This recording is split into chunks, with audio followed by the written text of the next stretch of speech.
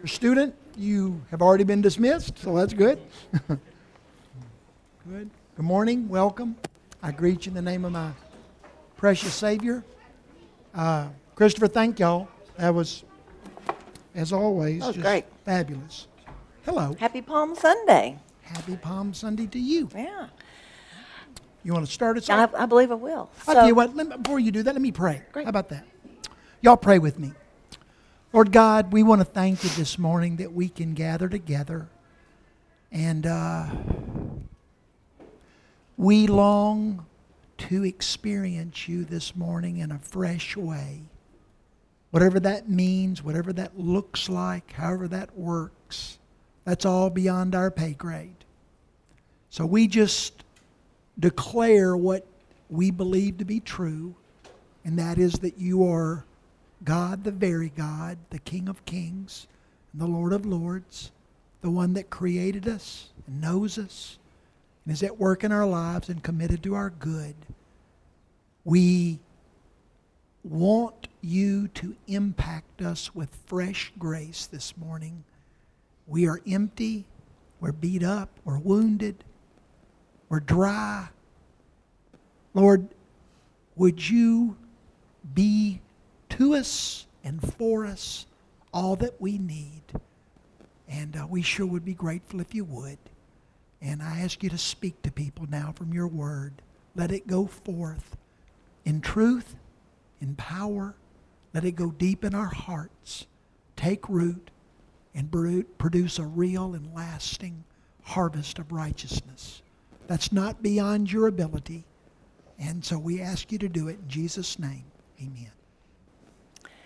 So we'll open this morning with a poem from Mary Oliver. You may have heard of that poet, Mary Oliver. And it is about the donkey on the Sunday before Resurrection Sunday. It's entitled, "The Poet Thinks About the Donkey." On the outskirts of Jerusalem, the donkey waited. Not especially brave or filled with understanding, he stood and waited. How horses turned out into the meadow leap with delight. How doves released from their cages clatter away, splashed with sunlight. But the donkey, tied to a tree as usual, waited. Then he let himself be led away.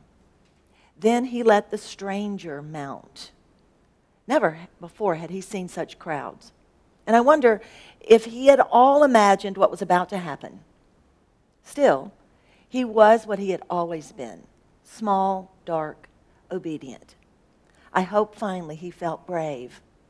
I hope finally he loved the man who rode so lightly upon him as he lifted one dusty hoof and stepped, as he had to, forward. Just the thought of all the humility that of man and beast and earth that preceded Friday, Crucifixion Day, and then Sunday, Resurrection Day. As I found this poem and remembered, I was enamored of the fact that Jesus' very mother rode a donkey in and to her place, and he's riding a donkey into his. Wouldn't it be magnificent if the first donkey had been the mother of the second? Who knows? And of all the things that were going on in the world that day, wonder where on the list of important things that donkey would have been. Wars, floods, famines, big decisions being made in Rome and in Jerusalem. But of all the things going on that day, there was nothing that mattered except that donkey being willing to let Jesus ride into Jerusalem on. That's what that which was unbelievably unimportant and I don't know if the right word, unnoticeable, was the thing that mattered. And I wonder if there's not some wisdom for us on that. The things that aren't noticed as important might be the most important things going on in our lives right now. Thank you. Look at you. You're moved by poetry after all. No, I didn't say that. I think you did. I always want to read me a poem. So anyway. Before I forget it, back in the back, there on Sunday mornings, there's always some little bags full of goodies, and they're back there for you to get one and put it in your car. And when you go up to intersections and you see somebody in need, you can give them something that would really, hopefully, be a blessing to them. And if nothing else, just a reminder that they matter and that they're loved. And so if you ever would like to go back and get one and use it, I think that'd be a good thing. Last week we started a little study on the idea of blessing in the Bible. And we're going to continue that today. And one of the things that I mentioned was that it's not lost on me that the Lord Jesus, the very first thing that Jesus taught, the very first thing when Jesus said, I'm going to teach my very first sermon or message or lesson, the very first thing he taught once he was declared the coming Messiah, the Lamb of God, he uttered 9 blessings. And you're familiar with those. Blessed are the poor in spirit. Blessed are those that mourn. Blessed are those that... on and on and on. What's unusual about those 9 blessings, for me, blessed are those that are slandered. Blessed are those that are persecuted. I wonder if any of us would say, I'd like that blessing. And yet Jesus said they were blessings. And it just made me ask myself the question, wonder how Jesus would define blessing. Wonder if he would say, that man has a blessed life, or that man doesn't have a blessed life. I wonder what the criteria for Jesus, what that would look like as far as like what is a blessing, what is a blessed life. Last week we talked about the idea that blessing is a huge theme that runs through, in particular, the book of Genesis, the first book Moses wrote, the book of Deuteronomy, the last book that Moses wrote. There are huge themes that run through there, the idea of blessing, and then in the Psalms, this idea, this theme of blessing runs through this book of worship, declaring God's beauty and worthiness and wonder. I find that important. We talked last week about the fact that blessing is one of the very first things that the Bible mentions in Genesis 1, very first page. And it's also one of the last things that the Bible mentions. In Genesis 21 and 22, it talks about this idea of blessing. There will be no more curse, and there will be no more tears and death and mourning and pain, and all will be made new. I mentioned the fact that it was a big deal to the patriarchs that each generation of people that understood and embraced God's covenant of blessing, that not just be accepted, but that be passed down to the next generation. It's a huge idea that Abraham, it was a big deal to Abraham that Isaac got it. It was a big deal to Isaac that Jacob got it. It was a big deal to Jacob that the 12 sons got it, and on and on and on. This idea of blessing, God's covenant of blessing, that they understood it, they embraced it, and it became that which defined their lives. And we talked about a lot of when God told the first high priest, Aaron, I want you to pray for my people every day. And when you pray for them, a lot of things. May the Lord bless you, keep you and protect you and smile upon you and be gracious to you and show you His favor and fill you with His peace. But the first thing that God told Aaron to pray, right out of the gate, for any of those things, may the Lord bless you. May the Lord bless you. And we talked about a lot of those ideas. I would suggest to you that the book of Genesis could be summarized simply with this statement: how the world, but more than the world, God's creation. You understand, God's creation describes and involves much more than just our planet.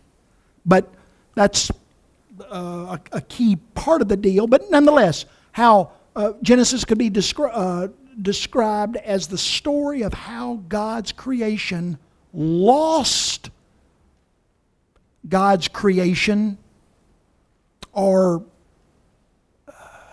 I'll stick with that. How God's creation lost the blessing, and then the plan and the activity of God on how He was going to restore the blessing.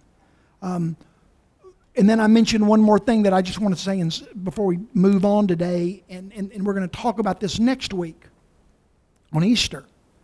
It's very, very important if you're going to ever be a student of the Bible, and if you're ever going to understand the Bible, it is incredibly important that you understand, or that we understand, God's plan from the beginning was to identify one to be the source of blessing to the many.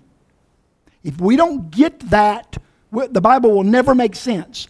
God's plan is to identify, call, raise up, whatever word you like, the one, Adam, Noah, Abraham, Isaac, Jacob, Joseph, Moses, Joshua, Samuel, David. Goes as far as you want to. But God's plan has always been to raise up the one to be the means of blessing for the many. You understand that? And we'll talk more about that next week. We got to move on. Y'all got to listen more quickly, okay?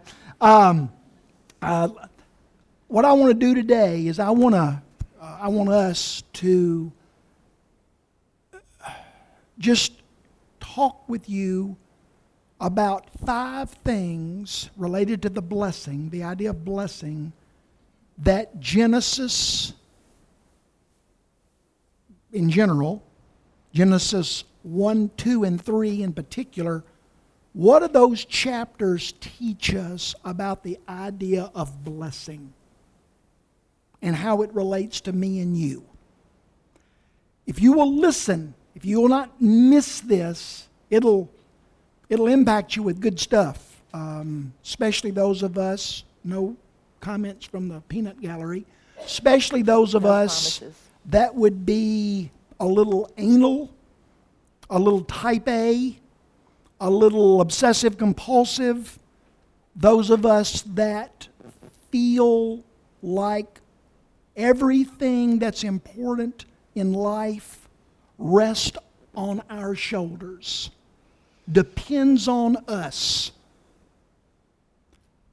If God has a word for us, and I was going to say to you, God has a word for you, but actually has a word for us that'll help us with this if we'll let it, okay? So, I said last week, I'm going to give you 5. It's number 1. I started it last week.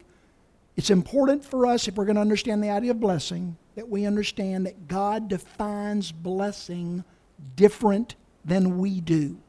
We define blessing as a life without sickness, a life without financial problems, a life without relational conflict, basically a life without problems and needs. Is your life blessed? I'm blessed. What do you mean by that? Everything's great. But in the book of Genesis, really the Bible, but we're in Genesis.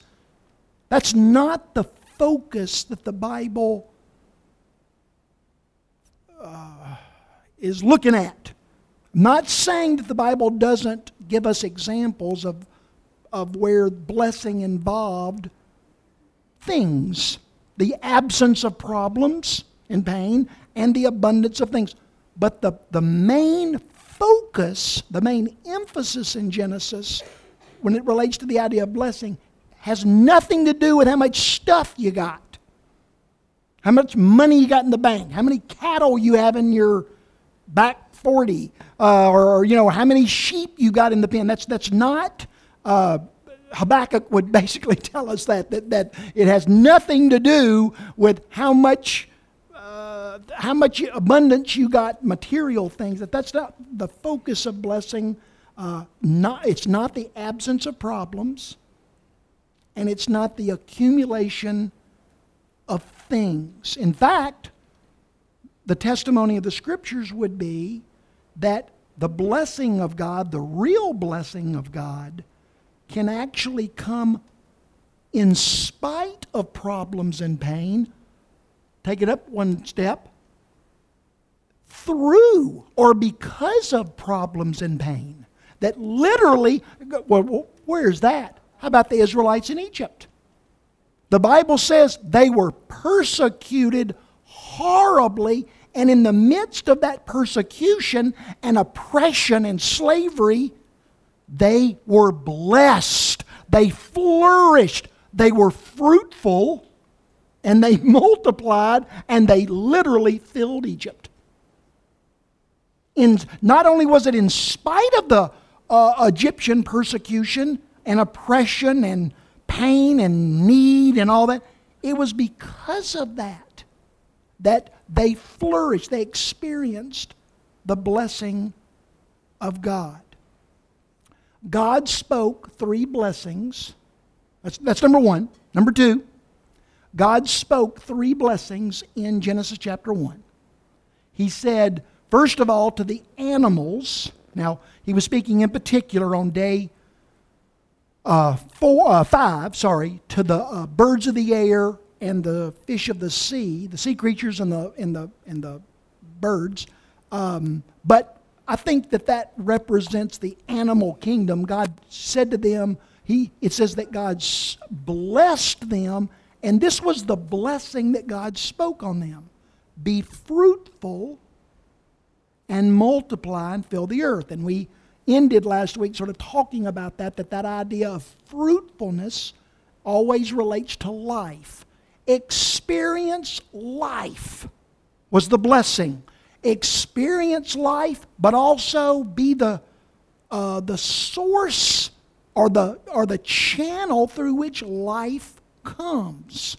And then and multiply. And that idea of multiplication, it's a huge idea in the Bible. We'll talk about that another time. But just the idea that life, God's life, true life, real life, lasting life, you can't contain it. It can't be kept or hidden or stored. You can't do that. God's life's not like that. It literally has to spread and expand and, multiply. It has to go forth. The life of God cannot be hidden in a field, as Jesus would have said, or hidden in a jar in your house. It has to spread, and fill the earth. And that idea of filling conveys the idea of permeating or saturating everything. So God blessed the animal kingdom with life that was intended by design to then spread or expand to the uttermost ends of His creation. That was the blessing that God spoke. Didn't say there wouldn't be problems. Didn't say it wouldn't be needs. It didn't say there wouldn't be challenges. And it sure didn't have anything to do with the birds of the air or the fish of the sea storing up whatever animals would store up, okay? That had nothing to do with that, right? Then on the fifth day, the Bible says that God blessed His image bearers. Human and life. Adam and Eve, that's what their names mean. Human and life. God blessed them, and He said the exact same thing. He said, be fruitful and multiply and fill the earth. Then He adds something that is incredibly significant. He said, and rule over the rest of creation. And that idea of ruling basically conveys the idea that God gave His image bearers, human and life, Adam and Eve, He gave them the invitation, but also the responsibility of partnering with Him to be sure the rest of creation is blessed. Not just be the recipient of God's blessings, but now it's your job to make sure the rest of creation is also blessed. It's a huge idea and God wanted them to take that responsibility seriously. Isn't it shocking? You jump all the way over to the Gospels, and Jesus starts telling these parables about servants and citizens and workers who the king gives the task, the responsibility. I'm going on a trip. And while I'm gone, it's your job to make sure everything on the farm runs right. It's your job to make sure all the other servants are taken care of. It's your job to make sure that all the crops are planted and harvested and brought into the... I'm wanting you to see how it all fits together. The image bearers are given the responsibility of partnering with God in blessing creation. You see the exact same idea when you move over from the first people to the patriarchs. And you look in Genesis 12 and 15 and 17, and God says to Abraham and all of Abraham's descendants, and that includes me and you, I want to bless you. I want to bless you from the top of your pointed head to the bottom of your stinky feet. I want to bless every aspect of your being with life. I want to bless you with life. But not just so you can sit back on the front porch and admire and enjoy. Huge idea that He wants us to sit back and enjoy. But then I want you to then feel the responsibility to use those blessings to bless the nations. And that's where you go back to that idea of multiplication. Be fruitful and multiply. God's plan, guys, is for us to do a little and then stand back in amazement at how our little becomes immeasurable. Because we are just like human and life and don't want to do it God's way, we have to invest much, and we are amazed at the little that we get back.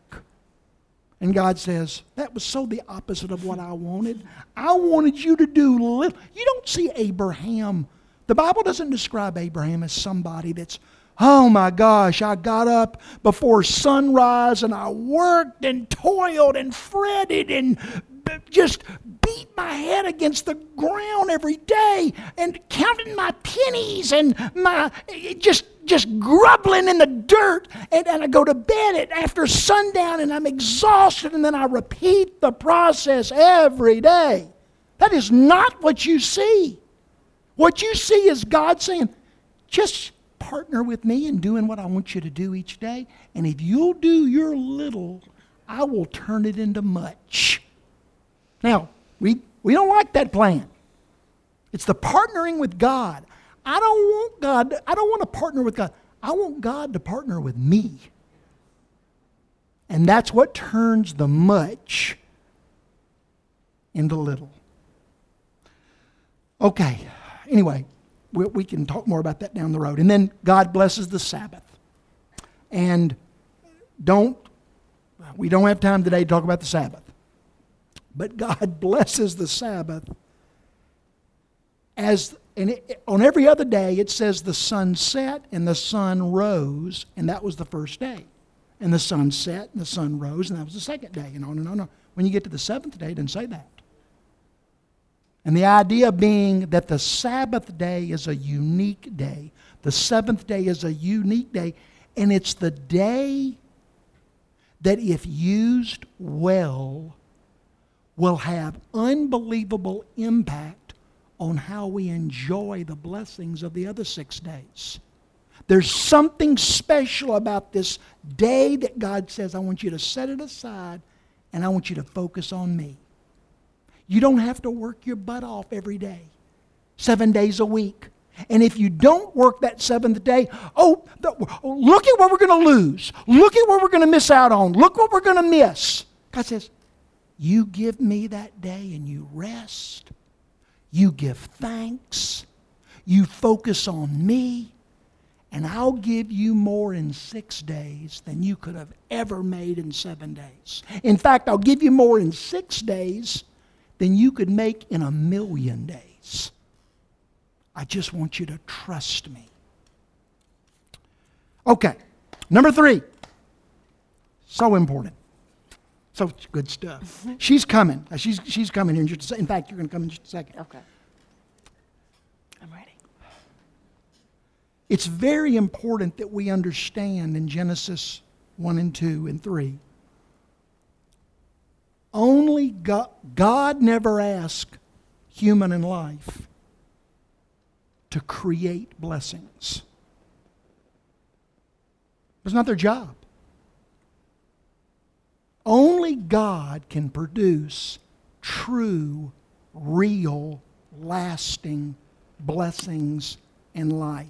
What God asked the animal kingdom to do, what God asked the human beings to do, is not to produce blessings, but to reproduce blessings.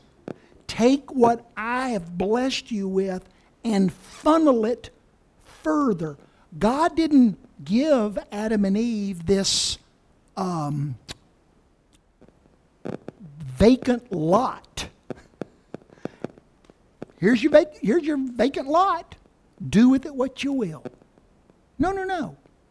God placed Adam and Eve in a garden that was already filled with blessings. There was no need for Adam and Eve to create. There was no need. Adam and Eve, if you work extra hard, I mean, give it all you got, work your butt off, work, then I'll let you in the garden. There was no cost. There was no fee. They didn't have to earn the privilege of it. He just said, here's this place of abundance. I'm going to place you in this environment of blessings. You don't have to earn it. You don't have to create it. Just trust me that it'll be good. Wait on me to make it good when it might seem not good. Enjoy it and share it. That's all you got to do. Now let me apply that to those of us that are obsessive compulsive and feel like it's our responsibility and job to bear the weight of the world. I can identify. I could call you names if I was so inclined. The ones of us in the room who feel like if we don't do our job perfectly, our children won't be successful. If we don't do our job perfectly, our mates won't be successful. If we don't do our job right, the things in life that matter will collapse. What Genesis 1 and 2 teaches us is, stop. Stop feeling that pressure. Stop being afraid. Did I do enough? Did I do enough as a parent? Did I do enough as a mate? Did I do enough as the owner of a business? Did I do enough as a whatever your little area of importance is and value and priority? Did you do enough? And God says, you never will be able to do enough. All I want you to do is just rest in the fact that I have placed you in that marriage, in that family, in that place of work, in that place of life. It is a place of blessing, and guess who's in charge of filling it with blessings? It ain't you. Just trust that I'll bless you in the place that you are. Not the place that you think you should be, or the place that everybody tells you you should be, but the place you are, wherever that is. If that's a hospital bed at St. Jude, that's where you are. And God says, if that's where you are, I can bless you there. I'm committed to blessing you there. You don't have to feel the weight of transforming where you are into blessings. Just trust that I will pour my blessings out there. I want you to enjoy those blessings. Now, yes, there's responsibility. We've already talked about that. We are given a responsibility, but it's a responsibility to partner with the most wonderful person in the universe, doing things that matter, that have significance. It's not a burden responsibility, it's an honor responsibility.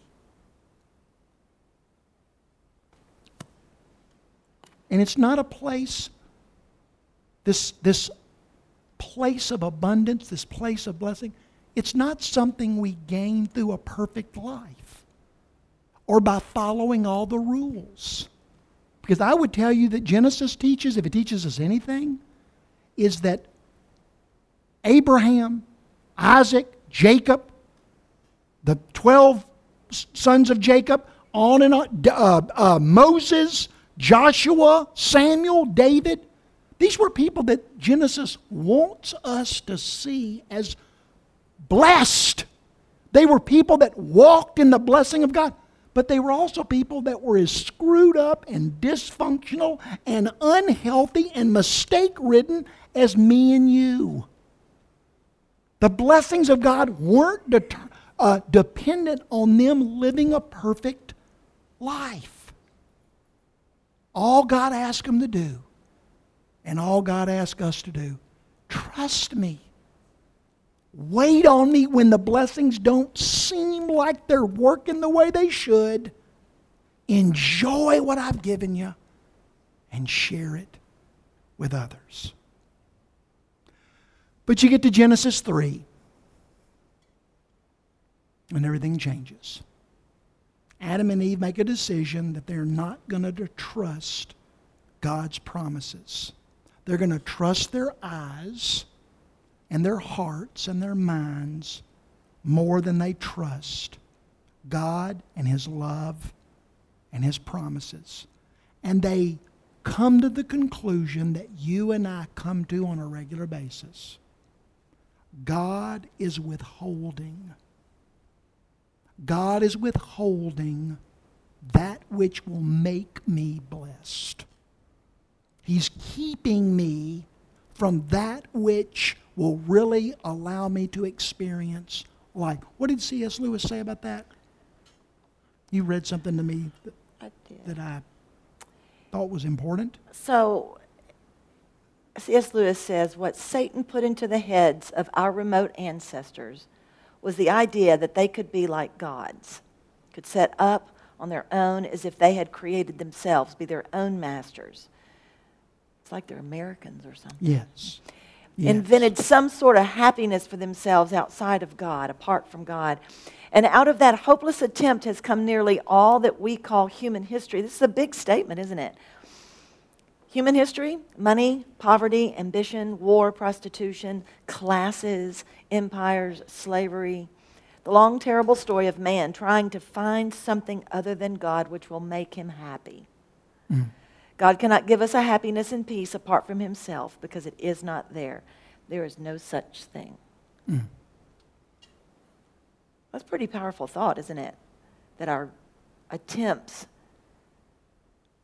so often end up like in this list. Money, poverty, ambition, war, prostitution, classes, empires, slavery. And maybe not on a grand scale, but on a day-to-day scale. And then we wonder, why am I so dissatisfied? That dissatisfaction, the word the Bible uses for Adam and Eve is they took or they grabbed that fruit. They grabbed. That fruit God is withholding from us, and that is the thing that will give us blessing, life, joy, authority. We can get to be the boss of our lives, as C.S. Lewis says. And you see that running through the Bible, and you see it in your life and in my life. This idea that when I feel like I'm being robbed or withheld or blocked or hindered, if I don't grab, I won't get.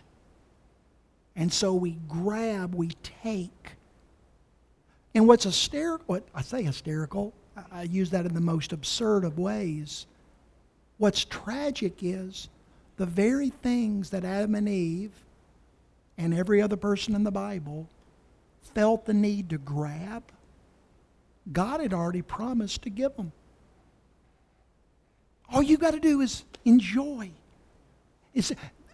Eat of every tree in the garden. I'm giving you everything. God promised Abraham that he would have a child. But Abraham felt the need to grab, to take Hagar. And you can go on and on and on through the Bible, example after example, where people felt the need to grab what God had already promised. And when we grab what God has already promised, because we don't like God's plan or we don't like God's timing, the blessings become anti-blessings. I have a grandson who's 6, and he's about my best friend. And he and I have this little way of saying things, or if something, he'll say, "Lad, do you think that's going to be a blessing or an anti-blessing?" And I'll say, "Well, Daddy, it's going to be a blessing, or I think that's going to be an anti-blessing." Well, when we take or grab that which is not a part of God's plan or which is not in God's timing, we literally turn blessings into anti-blessings. Adam takes. What does he do? He turns his job, his relationship with work, with the ground, from a friend to an adversary. When they took, which was not a part of God's plan or God's timing, that which was supposed to be, that which was designed to be a friend, to cooperate, to help us multiply, it literally has the opposite impact, and it becomes a foe. Relationships, that which was supposed to be a source of peace and safety and joy, it becomes our adversary. We don't feel safe. We don't feel the intimacy. We don't feel the unity. The challenge is that we are just so committed to not believing is that we think that we can distinguish between that which is a blessing and that which is not a blessing. That was a problem with that fruit of that tree. Did you know what the Bible says about the one tree? It says that it looked good. It was pleasing to the eye, and it looked like it would be good to the taste. Well, you know what that describes? All the other trees in the garden. That tree looked just like all the other trees. The only difference was all the other trees in the garden were a blessing. And that tree was an anti-blessing.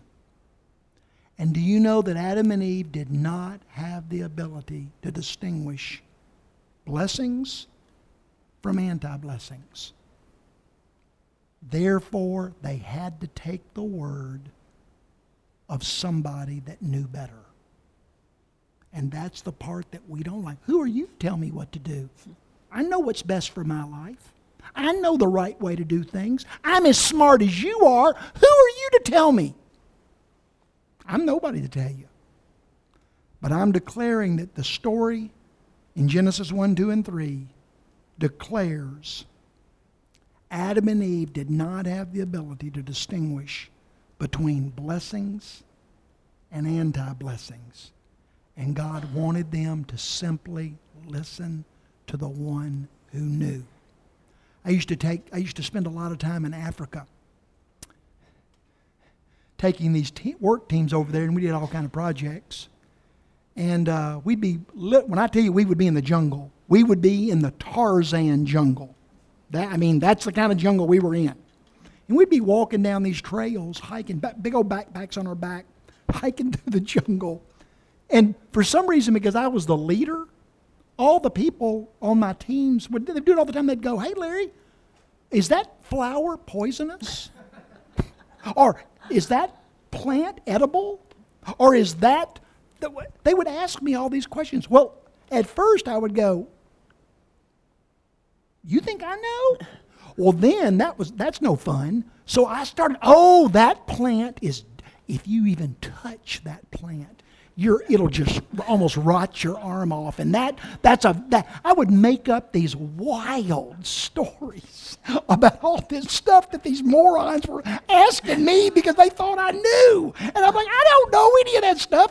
What I know is to stay on this path and follow Kuss, the guy that was leading the group. Well, then at night, they would all gather around these campfires and they would ask the people who did know, "Hey, Larry said," they would just shake their head. They'd go, "Don't listen to anything he says because he didn't know." And that's the truth. Don't listen to somebody that doesn't know. Listen to somebody that does. And when it comes to the journey of life, there is one person that is able to perfectly distinguish between blessings and anti-blessings. The issue is, will I trust my eyes, my mind, and my heart because I think I know better? Or will I trust the one who knows?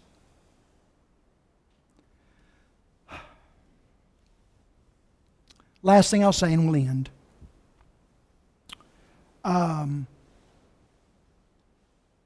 I think it's very, very, very, very, very, very, very, very, very, very, very, very, very, very, very important that God never curses Adam and Eve. I want to make sure you heard that. It is I won't do all the varies again, but it is immeasurably important for you and I to recognize that God curses the ground and God curses the serpent. But He does not curse Adam and Eve. God promises blessings.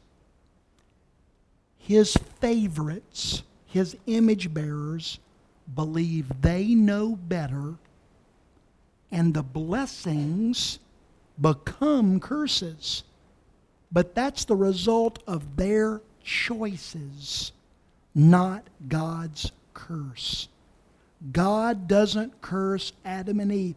All he does is inform them of what's coming. If you go to the doctor and have a bunch of tests done, and the doctor says, Larry, I've got bad news for you. The doctor didn't put that sickness on you. He just informs you of that which is true and active in your life. Some of you, I love you more. Well, I love all of you. But some of you I know and I love you. But you operate your life in terror that God has somehow put a curse on you. You've made mistakes. Other people have made mistakes. Somehow you're living life under a cloud, a dark, negative, anti-blessing cloud. And I would declare to you that that is not true. If you know the Lord Jesus Christ as your Savior. Now, I can't speak to you. I don't know what's going on in your life if you don't know Him as your Savior. That's a whole other deal that I don't know anything about. Well, I do, but we're not going to talk about it today. But if you and I have God Almighty living in our lives, then the testimony of the Bible is that the God of the Bible is a God of blessing. And He delights in pouring out His blessings on us. He invites us to participate in the enjoyment and the sharing of those blessings. He's in charge of creating the blessings. All we've got to do is walk with Him and abide with Him. And when we make bad decisions, when we mess up, when we say, I know better, and things go south on us, the blessings become anti-blessings. Do you know what the Bible says God's doing?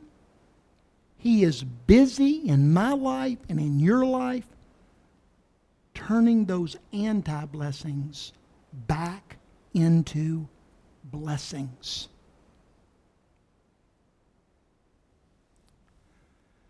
We're out of time.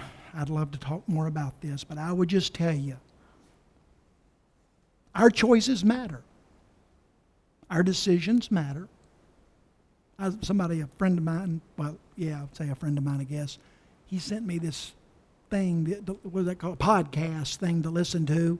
Some big smart dude up in New York talking, and stupidest thing I ever heard in my life. But one of the things that he said is that the pressure's off because your choices and my choices don't matter. This is supposed to be a real smart person. Your choices don't matter. You're not that important. You couldn't make any decisions or choices that really have any consequence. Dude, somebody needs to tell Putin that. What he does when he gets up in the morning, the choice doesn't matter. It doesn't matter what he's doing. His choices, his decisions mean nothing, according to this guy. That is not what the Word of God says.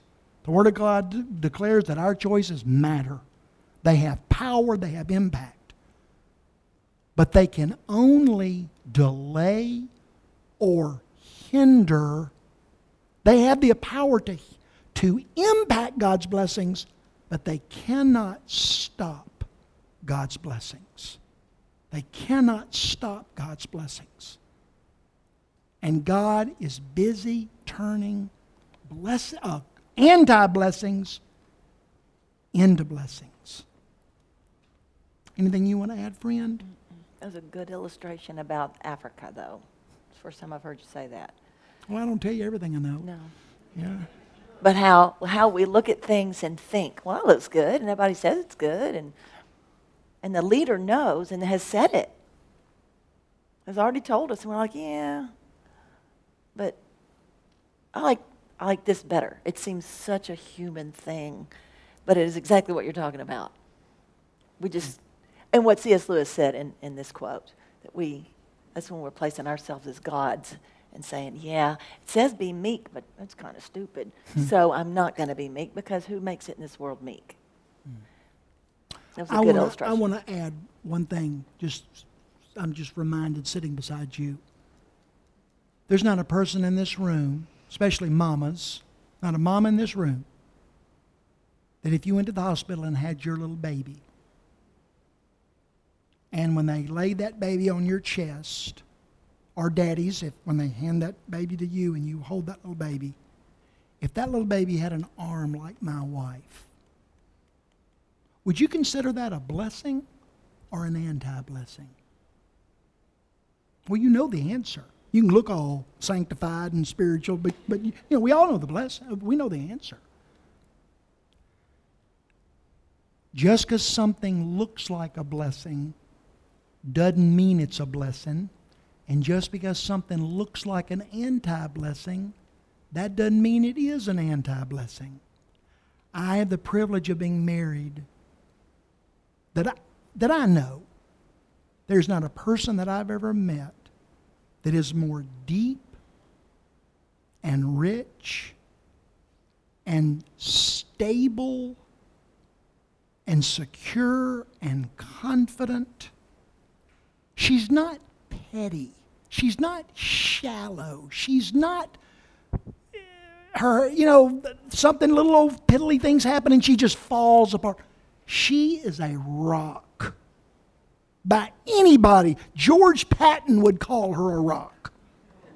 I mean that. Do you know one of the reasons that she and I both know that that's who she is? Because of her little hand. Growing up with her little hand. Just because something looks like a blessing doesn't mean it's a blessing. And just because something looks like an anti-blessing doesn't mean it's an anti-blessing. And we need to remember that. And Genesis chapter 1, 2, and 3 would remind us of that.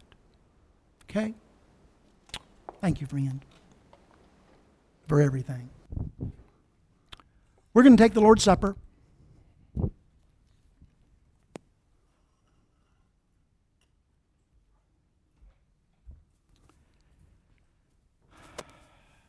As the representative of the Lord Jesus Christ, I invite you today to come to His table of mercy. I invite you to come and receive fresh grace from His nail-scarred hands. I invite you to eat from the bread of salvation and to drink from the blood of the Lamb. I invite you to come today. Come as a declaration that you have seen Jesus face to face with your eyes of faith.